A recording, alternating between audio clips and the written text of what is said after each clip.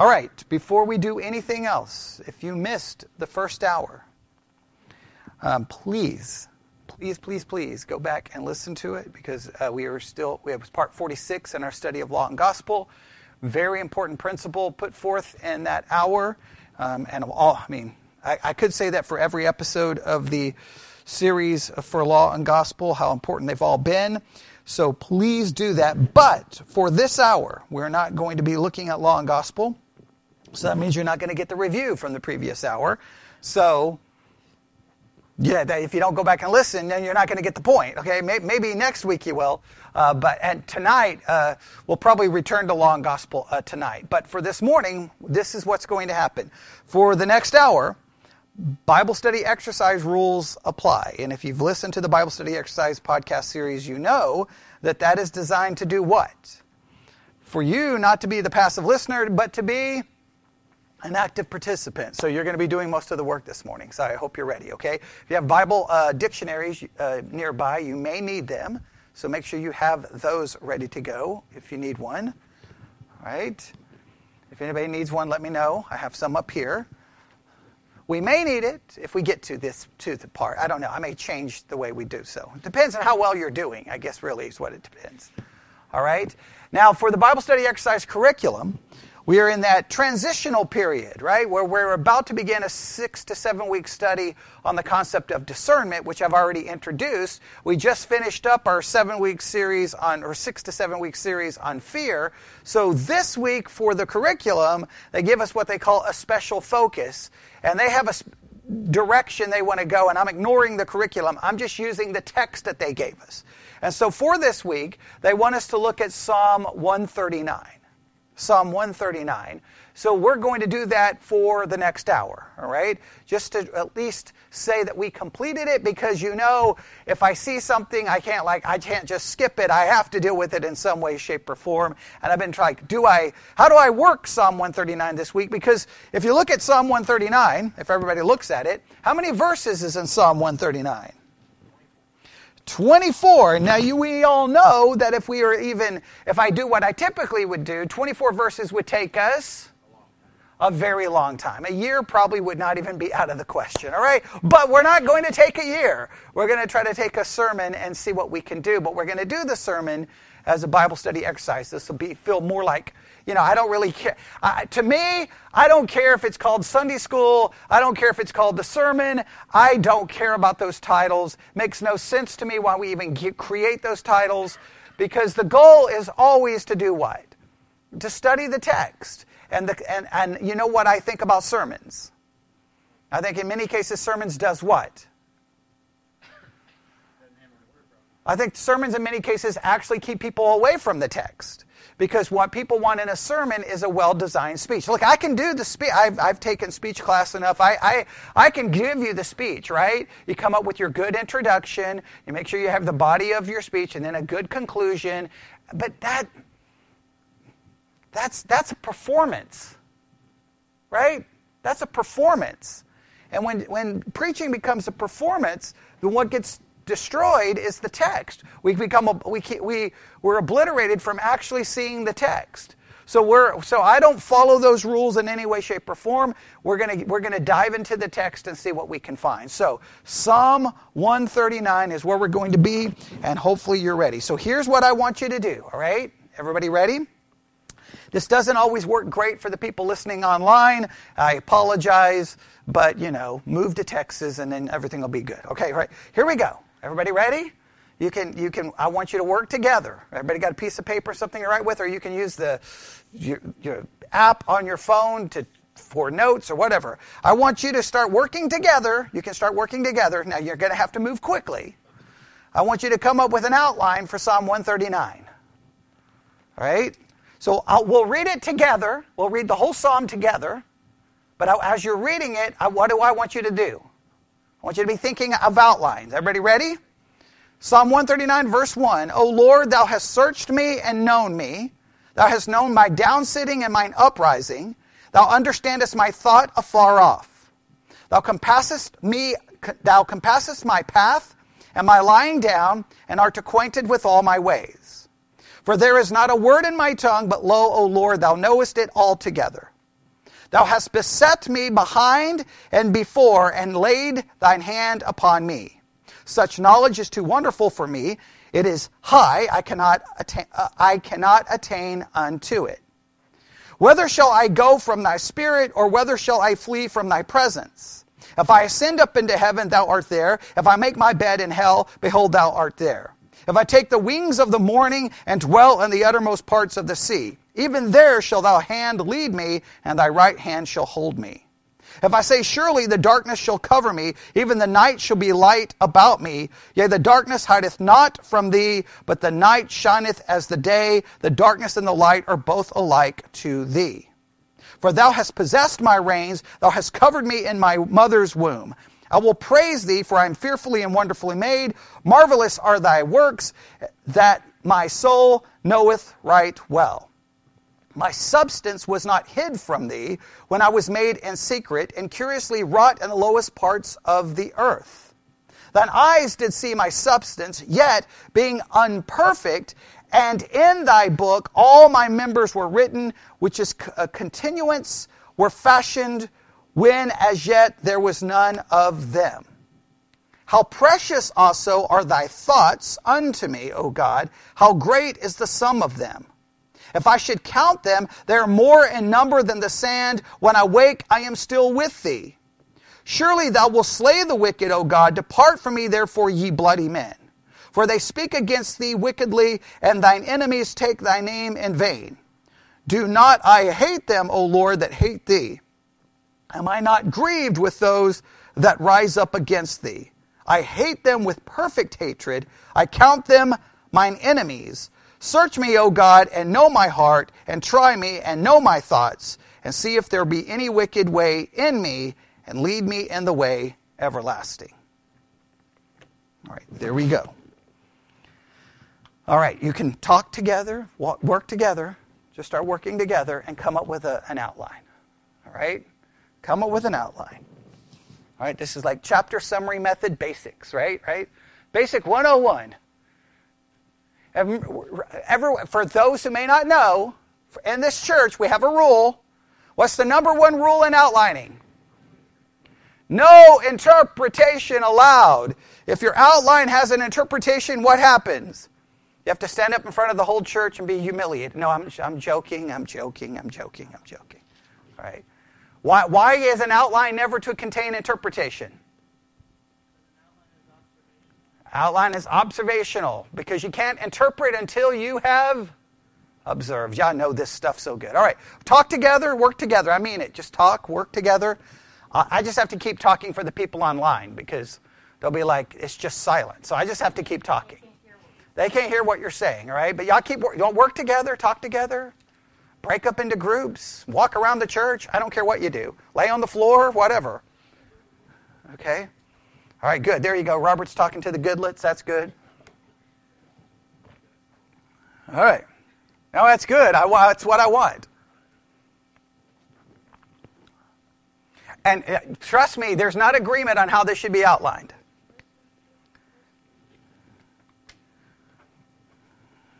Talk together. Whoever has the best outline gets $100. I'm joking. For those listening online, you can post it in the Spreaker app if you would like, your outline. Or I can check the Discord channel.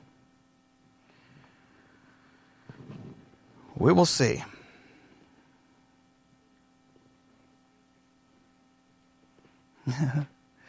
We'll see who does outlining all the time and who is new to the concept.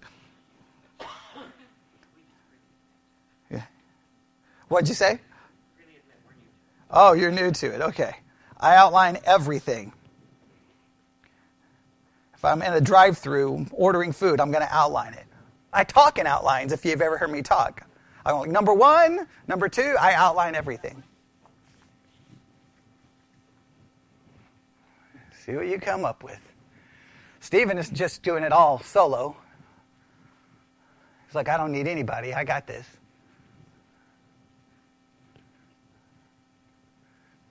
Anybody? Someone who's good at outlining. What are some basic tips in outlining? What do you think you look for? What do you do? Okay, So what did you say? Common concepts. Look at that. Look at that. Austin over there killing it right there. There's good. Common concepts. Common words. Okay, maybe. Okay. Common concepts. I like the common concepts idea.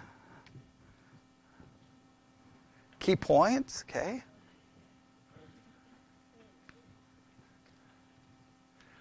I'll throw out an idea. If you were to summarize the psalm, right? If you were to summarize the psalm, what do you think the main emphasis here in the psalm is? Oh, okay. All right. No, that's good.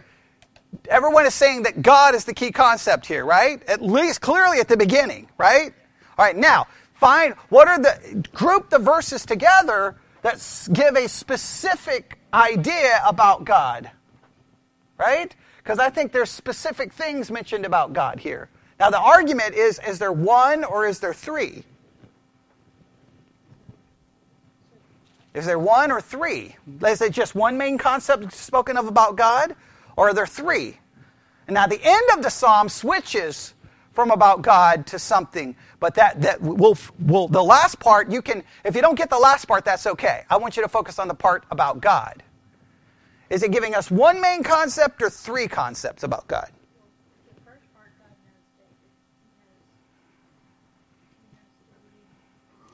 knows David. Okay.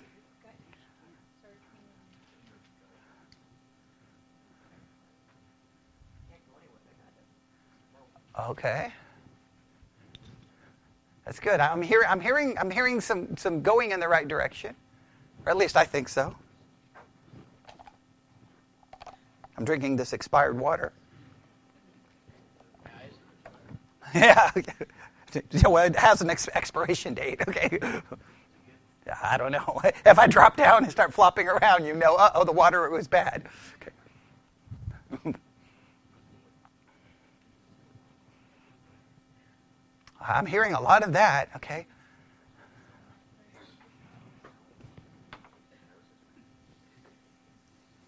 You're like, I didn't come to church to have to do work. I just come to listen. All right, what do you got? Do you have it, Stephen? How many points do you have? 1, 2, 3, 4, 5. Ooh, Stephen's got a 5-point outline. He went. He's not a Baptist, obviously. Okay, 5-point outline. All right. Sarah, help us out. Everyone's looking to Sarah for the answer. I don't know why. Okay. Sarah's she's like, leave me alone. Yeah. Diane's like, I don't care that Stephen has 5 points. Sarah, what do you have? Stephen, nobody even listened to Stephen's. All right. Just because she learned it all from you, Stephen, don't know. Okay. Anybody else? How many points do people have? What's the common idea here? What do we have? All right, we have 2 points. Okay, all right. I hear a number. I'm going to use it. What do we have? Oh, Emma's got 4. Okay. I like the 4 idea. That's what I would come up with. So, there you go. I like the 4-point idea. It's the last point that I don't know what to do with. I know where to group it, but I don't know what to do with it. Right? But I'd be curious what your 3 points are. And I'm curious where Stephen comes up with a 5th one. That's curious to me. All right, but all right. So we got a 4-point outline, a 5-point outline. All right. Oh, Miss Goodluck's over there laying down the law. She's like, "Listen to me, men. This is the way it's going to be." All right. I'm joking.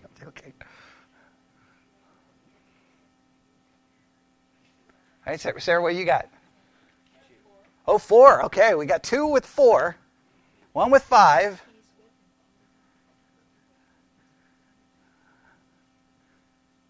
Oh, okay. What is that? Now, I hear certain phrases. I'm like, okay, I think they're going in a good direction. I like that.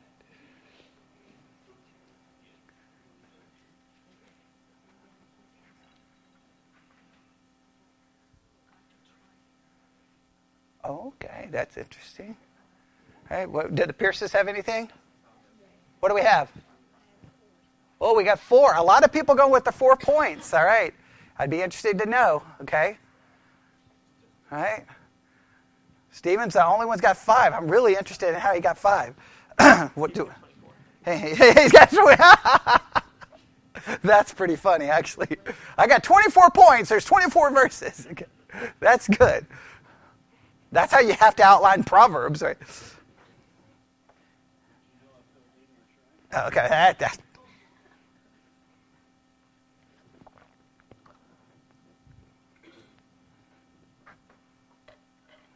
All right. Now, I don't want this to lead to marital disputes over there, okay? Okay.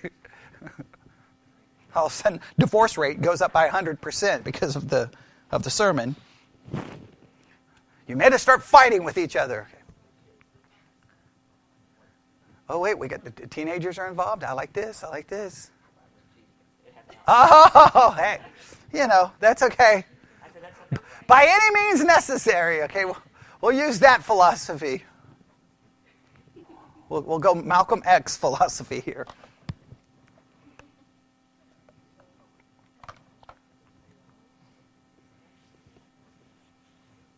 All right. Okay, so both of y'all have 4? Or did you have more or less? Or you're still figuring it out? Okay, Bobby's still working on it, okay? All right. So what do you got, Mary? You just see 2 points. Oh, interesting. Okay. Mary's got it broken down to 2. I'm going to really like to see how that's grouped. That's fine. I think Matthew Henry kind of goes with your concept, I think he has it too. Well, depends on how you view. Hang on. Let me verify. No, he has 3. He has 3 major points with multiple subpoints. Okay. But I'm not asking you for the subpoints because so for a simple outline, you just group everything into major points. And a more complicated one, did you do subpoints, Stephen, or just major points? Major points. Anybody do subpoints? No? Okay, good. I don't want you to have to try to do subpoints.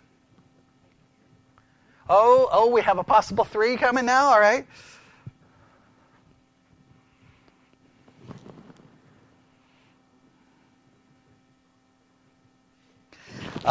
Sarah, I'll ask you this. Do you think this psalm is broken into stanzas?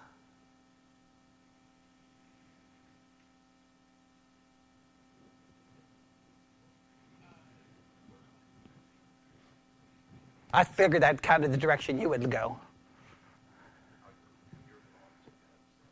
Because some believe it's broken into a certain number of stanzas, and then that's how they outline it based off those stanzas. And 3 of the stanzas are basically about God, and the 4th one, just throwing out the idea,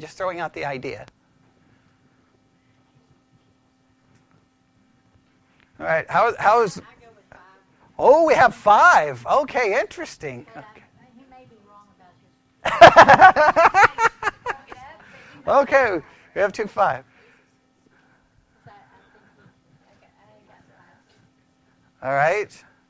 That's good. We have 2 5-point outlines, a couple of 4-point outlines, a 2-point outline. Well, 3 now. We've added a 3rd. Okay, good. I haven't written down mine. All right, what do we got? How's the Goodlets and Robert doing over here? 4. Oh, we have 4 points. All right. Okay, there's 4. A lot of the 4 points. Okay. All right. Everybody ready? Okay. We'll work through this together, okay? If there's disagreement, that's okay. Just know that I'm right and you're wrong. Okay, no, I'm joking. Okay, I'm joking. All right.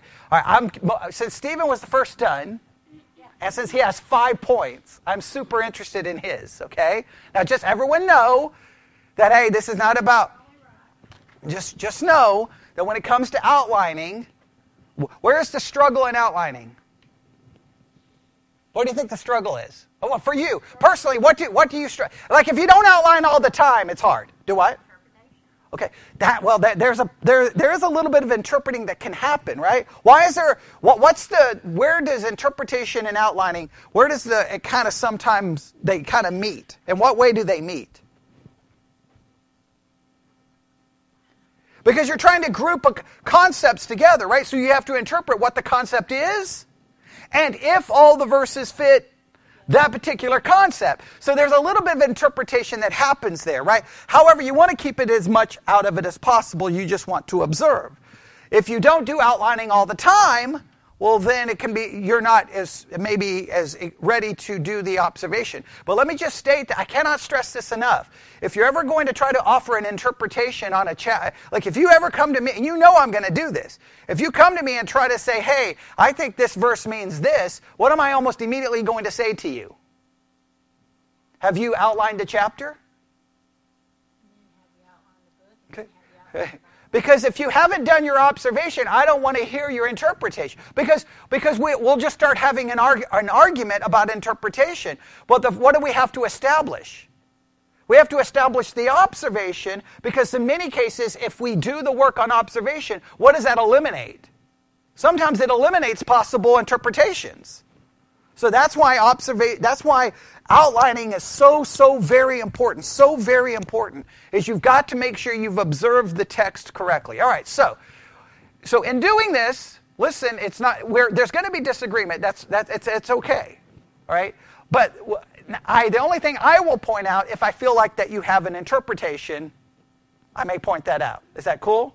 All right, good. All right, here we go. All right, Stephen, 5 points. What was your first point in your outline? First, what verses did you group together for point number 1? Well, I will admit that verses 1 through 16 are similar, but I divided those into 3 sections. Okay, so verses 1 through 16. Okay, wait, I kind of...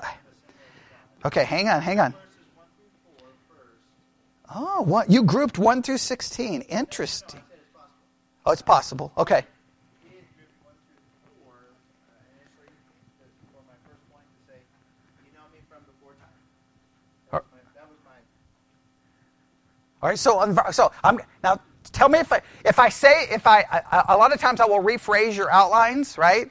And I only rephrase it because I'm curious to see if what I'm thinking you're saying is true. So when I rephrase it, that's why I'm rephrasing it. Okay, so you focused verses 1 through 4. Tell me if this is acceptable to say, on God's knowledge. Yeah, knowing. On knowing. Okay, all right. So he put verses 1 through 4 were focused on God's knowing. Everybody see that? All right. So point number 1. I'm just going to put God's knowing. All right. What's another word for God knowing? Omniscience. Oh, very good. Okay, just keep that down. You may want to write down the word omniscience. Just write it down to the side somewhere. Okay. Oh, you. Emma knows where I'm going. Are you sure you know? Okay, you might. Okay, all right. All right, see? You can tell the people who pay attention in church. Okay, now, all right, here we go. All right, then what's next? I took 5 through 12, and I said you, but God sees me everywhere. Okay, so you have God knowing, and you have God seeing. He put 5 through 12 as God seeing. Interesting. Okay, that's interesting. Knowing and seeing. Now, I just a question. Does people perceive God knowing and seeing as the same or different? I'm just curious how y'all would do this. Do y'all see God knowing and God seeing as same or different? Oh, y'all see different. Okay, see, we have a disagreement here. I like this. All right, so Stephen and Diane see God knowing and seeing as something separate. Bobby, Mary sees them as the same. Okay. Oh, now see, that's what I was kind of hoping for. Okay, good. I see Emma knows exactly where I'm going here. Okay. All right. So we'll say that Stephen says God knowing is verses 1 through 4, and then 6 through 12. You said? I said 5 through 12 is God seeing. All right. Next. For me? Uh huh. I said 13 through 16. I said you, God, created me wonderfully. All right, so 13 through 16, creation. God is creator. Yeah. All right, God is creator. Is there another word we could use to describe God as creator? Does that describe power? Omnipotent. Omnipotent, all right? So we clearly have omniscience and omnipotence, right? Now the seeing is kind of throwing me off, but okay, all right? Diane changed the seeing to present. That would be Omnipresent. Oh, okay. I think we have something developing here. Okay. And then how many points do you have? That. The next point I said was verses 17 through 22. Okay. I said God's righteous thoughts and ways. 17 to 22, God's righteous ways. This would be God's holiness. Okay, possibly. Okay. All right, that's good. I don't know if I would have went that direction. And then the last two verses? I said, 23 and 24, I said, search me, God. Search me, God. Okay. All right, 5 points. Interesting. All right, and so your 5 points are, just make sure we go through these, God knowing, God seeing, God creating, righteousness, God searching. Okay, all right. That's interesting. There's the 5 points. All right, who? Sarah, what did you have? You have 4 points. What do you have? I have 4. I just didn't know how to title the last one. Oh, yeah. Okay, good. Okay, good. I was hoping everyone was going to say, "What do I do with this last section?" Okay, good, because that's how I feel. All right. Point number 1. God knows my ways. God knows my ways versus what? 1 through 6. She has 1 through 6 as God's knowing. All right. So let's play a little game right quick. All right. Everybody look at 1 through 6. Okay, let's go 1 through 6. Tell me if there's a switch at some point after 6 or before 6 that goes from knowing to presence. Verse 7, whither shall I go from thy spirit or from thy presence? Okay, so do we agree that 7 changes from knowing to presence? Okay, that's where you came up with it? Okay, good.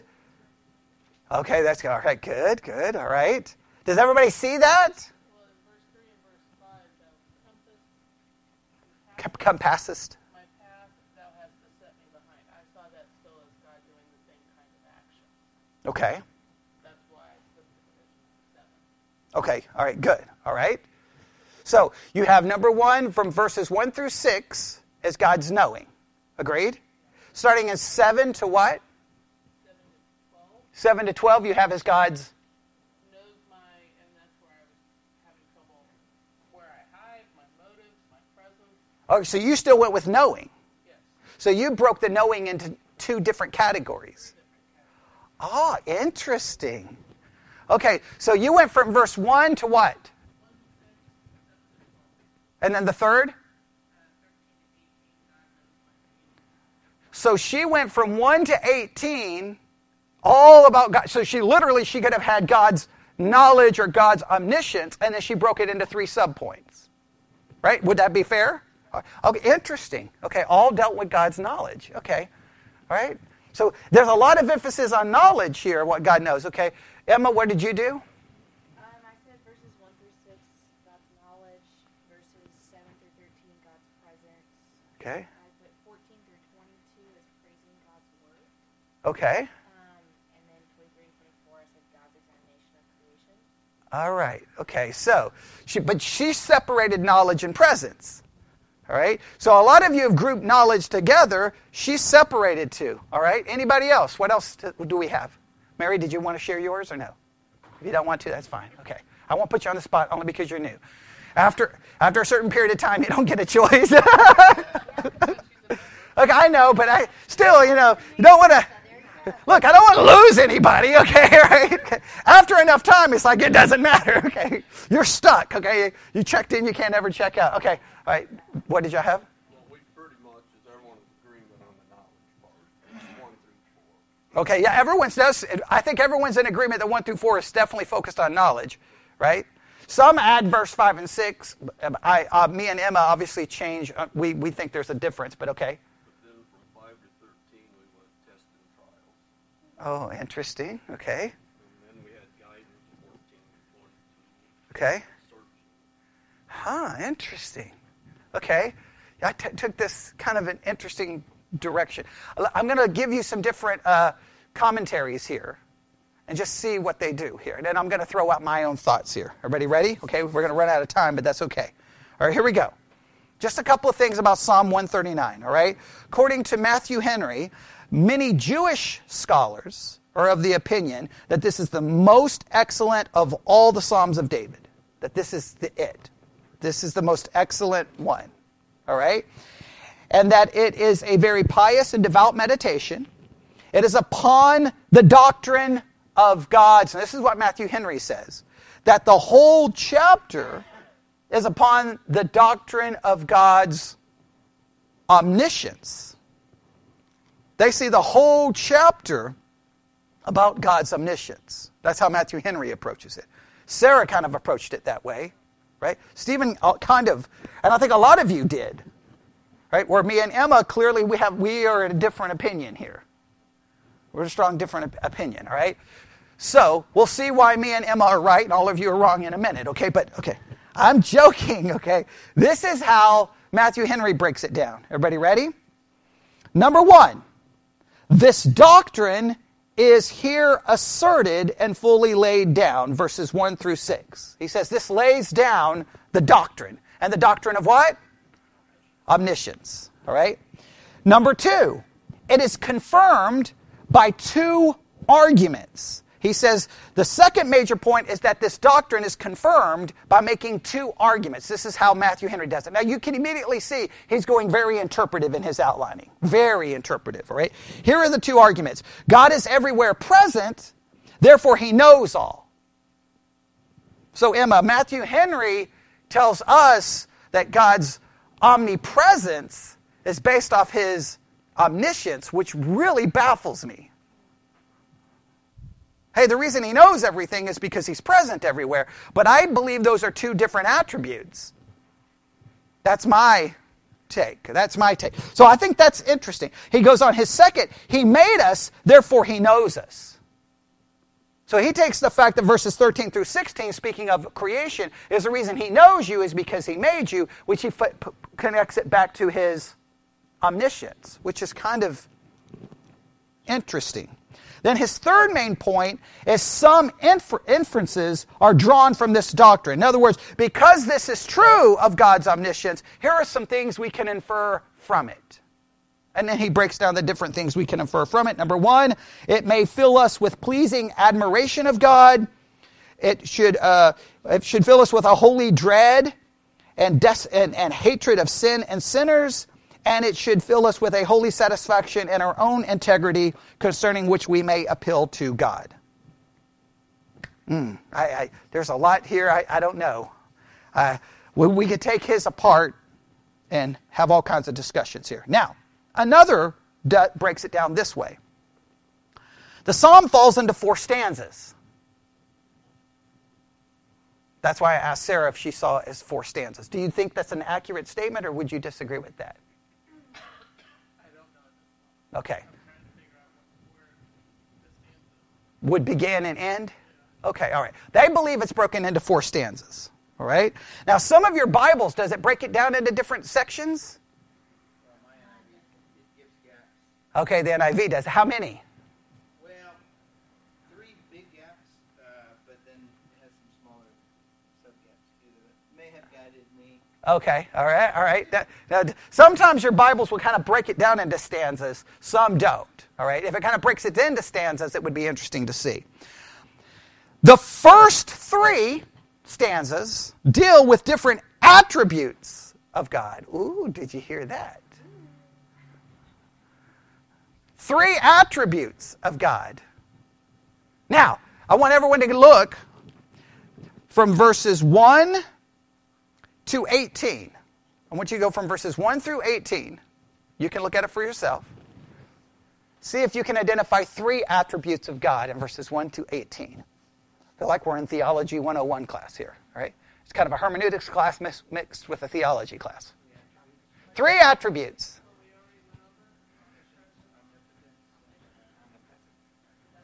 Yes, that's what I wanted to see. But I want you to see it. I don't want you to just go with what I'm saying or what Emma is saying. Because even though me and Emma are right, we want you to see it for yourself. Because we're gracious that way, right? And we're humble too. I am, okay. All right, so let's go through this. What's the first attribute that we all can agree on? Okay, let's use the theological terms. Omniscience. Omniscience. Everybody see omniscience? Everybody grab a Bible dictionary really quick. Look up omniscience in the Bible dictionary.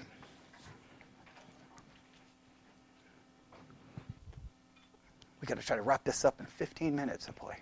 Right? If you find the page number for where omniscience is listed in the Bible dictionary, you're going to see the other attributes are listed right with it. 925. 925. Oh, you see them all listed together? Okay, very good. 925. All right, everybody got it? Okay. Everybody ready? All right, omniscience. Someone look at the definition. Everybody look at the definition and summarize the simple definition of omniscience.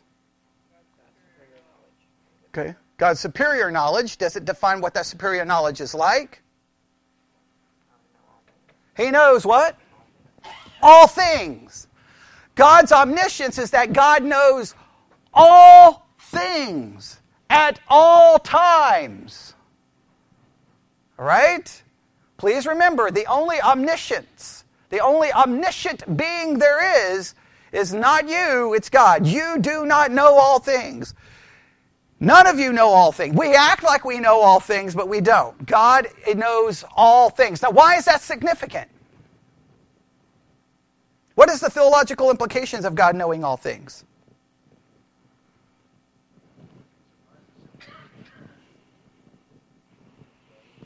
Well, if he knows all things, it means, and look, it's not always philosophically pleasing, right?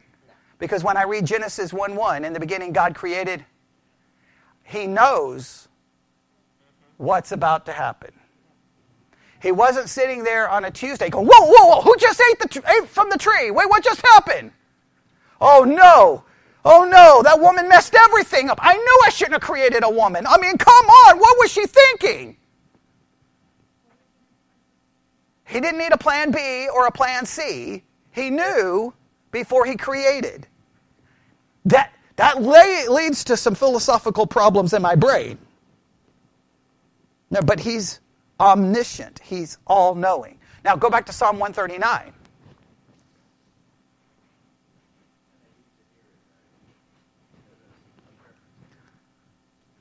Oh, they're going to use it in the dictionary. I think for all the ones. All right, so let's go here. So what does, in this, we know God is knowing of all things. Let's go through Psalm 139, and let's look at what God knows. Everybody ready? O Lord, thou hast searched me, and... All right, so the first thing he knows is what? Us. I don't know about you. That makes me really nervous. Okay, am I the only one? Okay, look. We all can come to church and make everyone think certain things about us, but God knows the real us, okay? And the real us is not so good, all right? Agreed? Okay, all right. So he knows us. Thou knowest my downsitting and mine uprising. Thou understand my thoughts afar off. He knows, not only does he know me, what does he know? He knows what I am doing. Oh, and this is really frightening. And what I'm thinking. Oh, boy. Oh, that's concerning. How does the NIV translate verse 3? You discern my going out and my lying down. You are familiar with all my ways. There we go. He knows my path. He knows when I'm lying down. He knows all the ways that I'm going. He knows what I'm thinking. He knows where I'm going. He knows what I'm doing. I think this goes beyond just our physical direction, but even our motivations, which is even more concerning. Yes? For there's not a word in my tongue, but lo, O Lord, thou knowest it altogether. He knows every word you're going to say ever. Every thought you're ever going to think and every word you're ever going to say. Verse 5, thou hast been behind me and before and laid thy hand upon me. Such knowledge is too wonderful for me. It is high, I cannot attain unto it. So, verses 1 through 6 is all about what? God's omniscience. And what's the end result of that discussion? In verse 6. humbles us. It should humble us. It should constantly remind us of what we don't know. We have a tendency not to react that way, do we?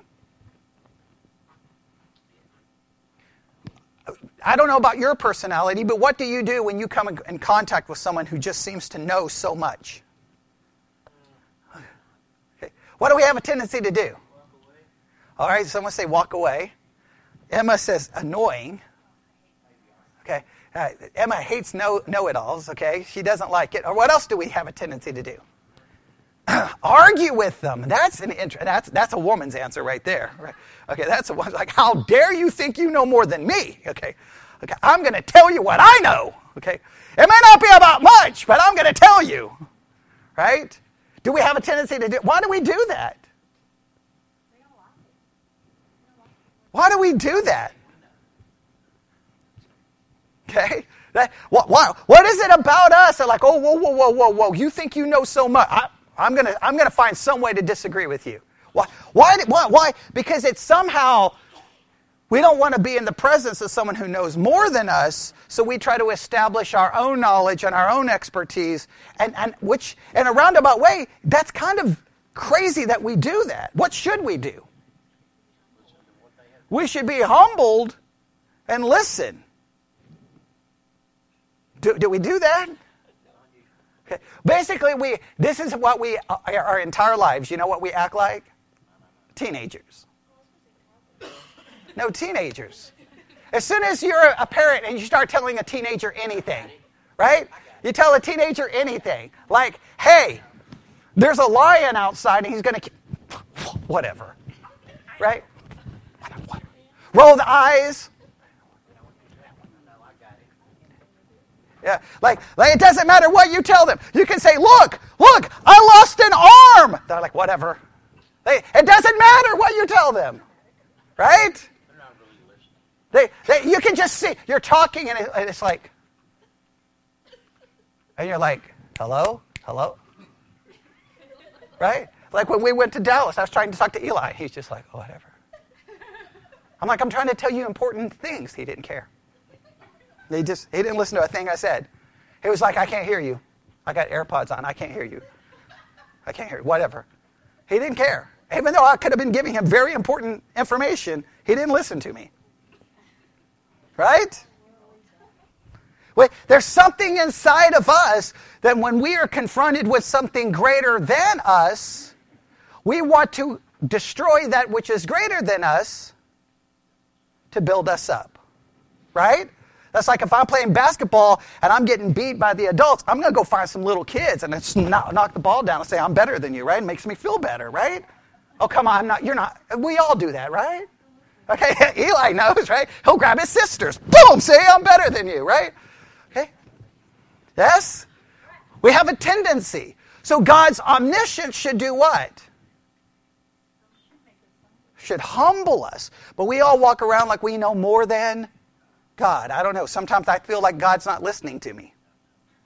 Because I've got a lot of information to share. Right? We all want the job, but we just don't want the responsibility, right? Okay. Right? Now, verse 1 through 6. So everyone agrees that's about omniscience. Now what happens in verse 7? Whether I shall go from thy spirit or whether I shall flee from, and it literally gives you the word presence. So verses 7 through 12 is his omnipresence. Look up omnipresence right there in the dictionary. It's on the same page. What is omnipresence?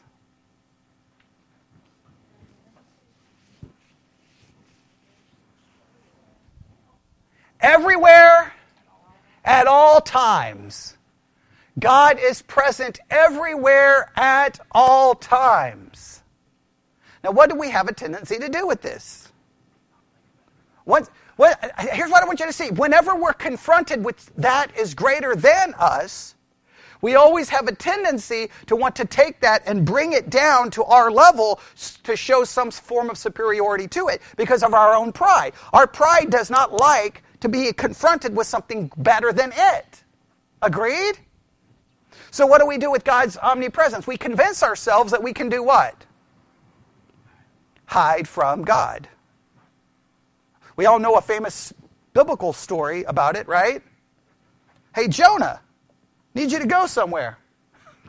Packing my bags. I'm going the opposite direction. How did that work out? Did God need a search party? Knew exactly where he was. Exactly where he was. Now, this section about God's omnipresence, where do you think it goes down to?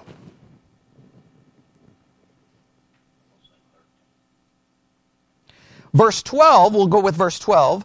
Yea, the darkness hideth not from thee, but the night shineth as the day. The darkness and the light are both alike to thee. What does verse 12 end with? Kind of a realization of an acceptance of God's omnipresence. And what is it? Basically, what's his acceptance? I don't care how dark it is. I don't care how light it is. The both are what? The same to God. In other words, he is acknowledging what? He can't hide from God.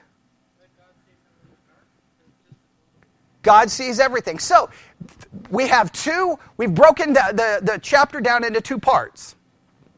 Number one is God's omniscience. It goes from verse 1 to 6. Starting in verse 7, the word presence is actually used. So therefore, I'm not making it up, right? And it deals with God being omnipresent. And it ends with an acceptance. The first attribute is ended with an acknowledgement, right? Hey, I'll never understand. I'll never have this knowledge. And the second attribute is ended with an acknowledgement that no matter what, God sees everything. Or God's present everywhere, I should say. In other words, he can perceive everything because he's present everywhere. Yes? Right? So we have everybody use the theological terms with me. Omniscience, verses 1 through 6. Second, omnipresent, verses 7 through 12. Now let me make it very clear. God's omniscience and God's omnipresence leads to major philosophical trouble. It causes me to have problems. Because if he knows everything and he's present everywhere, then why do certain things happen? Does that ever bother you? Which then acknowledges sometimes things we don't like are part of God's will, which leads to all kinds of philosophical problems, but okay. All right. Now, what happens in verse 13? All right, someone used the word omnipotence. Okay, what is the word omnipotence? Look it up in the dictionary again. All powerful. All powerful. Now, how is his power seen in verses 13 to... Where do we think it stops? Well, let's look at it. Starting in verse 13. For thou hast possessed my reins, thou hast covered me in my mother's womb.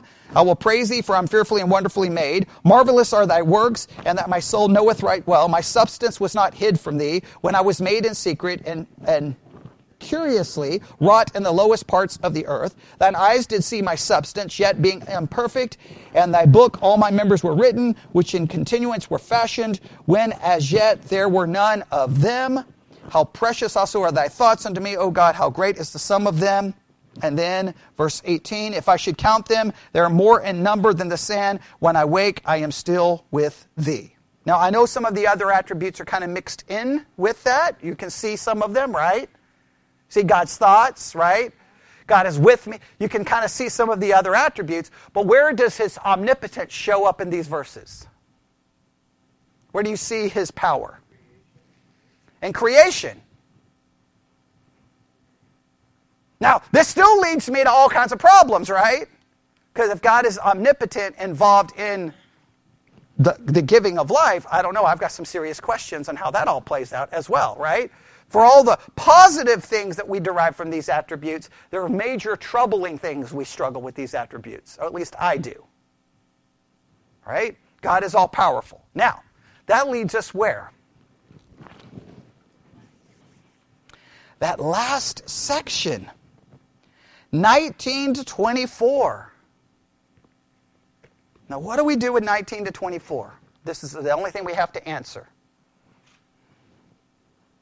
What do you think?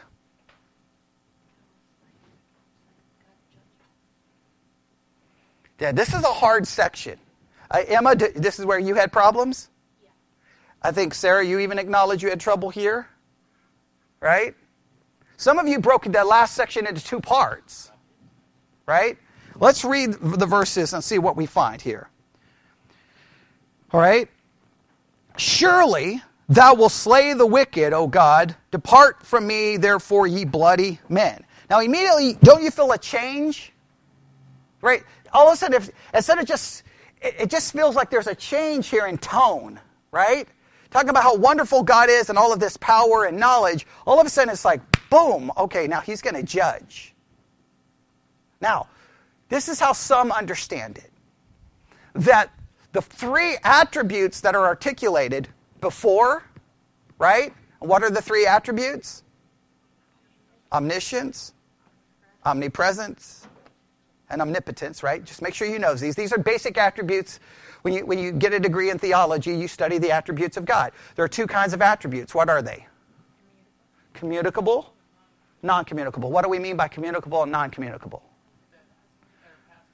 Those that are easily communicated to us, and those that, or when we say communicated, in other words, we see, we can perceive, and others are just not communicated in an intangible way. Does that make sense? All right. So we could break that all down. So a lot of people, what they think happens here is at the end of the psalm is the natural result of these 3 truths. Because of these, this is the result. If God is all-knowing, if God is present everywhere at all times, and if God is all-powerful, the natural result of that will be, what's the next verse? Judge. Judgment will occur. Why will judgment occur? Well, he's powerful enough to do it. He has the knowledge of what is real, and he's been present to see it. So judgment flows from it. We could say this, wherever God knows, wherever God is present, judgment always follows because he has the power to carry it out. And so what happens here? He will slay the wicked. O God, depart from me, therefore, ye bloody men. For they speak against thee wickedly, and thine enemies take my name in vain. Do not I hate them, O Lord, that hate thee? Am not I grieved with those that rise up against thee? I hate them with perfect hatred. I count them mine enemies. Now this becomes very troubling in how to understand this. Right? Okay? It sounds a little like, whoa, David, you're saying some really strong words. I think, and I'll just throw this out there as a hypothesis. If we see and understand as God sees and understands, which is never perfectly, right? But we know this. If we study God, we know that God clearly sees and perceives and declares what truth about all people. All people are wicked. Therefore, we should see the wickedness as God sees the wickedness, not based on what we feel. Now, the only problem I have, I think David kind of corrects this, because if David was honest with himself. Now remember, when we're reading the Psalms, what kind of literature are we reading? Poetic. Right, we're reading poetry, right? So he expresses things in kind of a very emotional way. So what he's doing is like, okay, I know God sees all of this, and therefore I see and I feel the same way. Now what we would hope he would do is do what? What we always hope is he would be like, woe is me. Right? Woe is me. Because if at this point, David should know, who's a wicked man? I'm a wicked man. Who should be slain? I mean, because clearly David should be slain, right? The Old Testament establishes if I take someone else's life, my life should be taken. David had taken someone's life. Okay, right? So, isn't it amazing how he doesn't see that? It's kind of weird, isn't it? Like, that's why I don't necessarily like these words, But I understand what is he trying to express? Is that because God is all-knowing, because God is present everywhere, I need to see life through which perspective? Through God's perspective, which will make me see the wickedness and hate the wickedness as God hates the wickedness. But that should lead me to hate my own sin, which it doesn't seem to happen here. But what does he do in verse 23 and 24? Isn't it interesting in verse 23 and 24, he seems to acknowledge, well, wait a minute. Yes, I hate all of this other wickedness, but God, it's almost an acknowledgement. I know he's praying for it, but he's already established God already knows it. He doesn't have to search for it. So what is he saying here in the last two verses? Search me, O God, and know my heart. Try me and know my thoughts, and see if there be any wicked way in me, and lead me in the way everlasting. What he's realizing is he just spoke about the wickedness and evil of other people. But he realizes that God's omniscience, omnipresence, and omnipotence also applies to whom?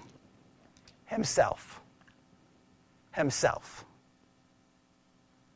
Now, so in our thinking, what should be the controlling or guiding principle in our thinking?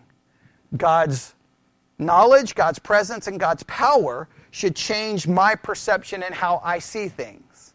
But it should also change how I perceive myself. And the minute I know God is all-knowing and present everywhere and all-powerful, what should that lead for me?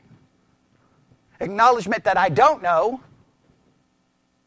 Okay? That I am not present everywhere, and that means there's nowhere I can hide, and that God is all-powerful, which should lead me to say, Lord, I'm not even going to pretend here. Search and know me, and we know what he's going to find.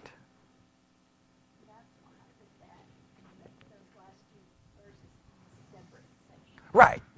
And I'm just grouping it that I think all of that is the outworking of this. Theology should always lead to what? Practical change in our thinking. Remember, if we go back in time, what were the two great academic pursuits? Theology and philosophy. Those were the two great. All other academic pursuits flowed from these two, right? Because theology gives us ultimate reality, right? Reality flows from a right understanding of God. A wrong understanding of God, you have a wrong understanding of reality. So what's the right perception of reality? There is a God who knows all things, present everywhere, and all-powerful. Immediately makes me realize I don't know all things. I clearly can't hide from God, and clearly he has more power over me than I have over him. That fixes your reality, right? And then why philosophy? Philosophy is about now perceiving and asking questions about the world and understanding the world, but we do so in light of what? Theology. So here at the end, he tries to basically put forth a philosophy about life based off the theology.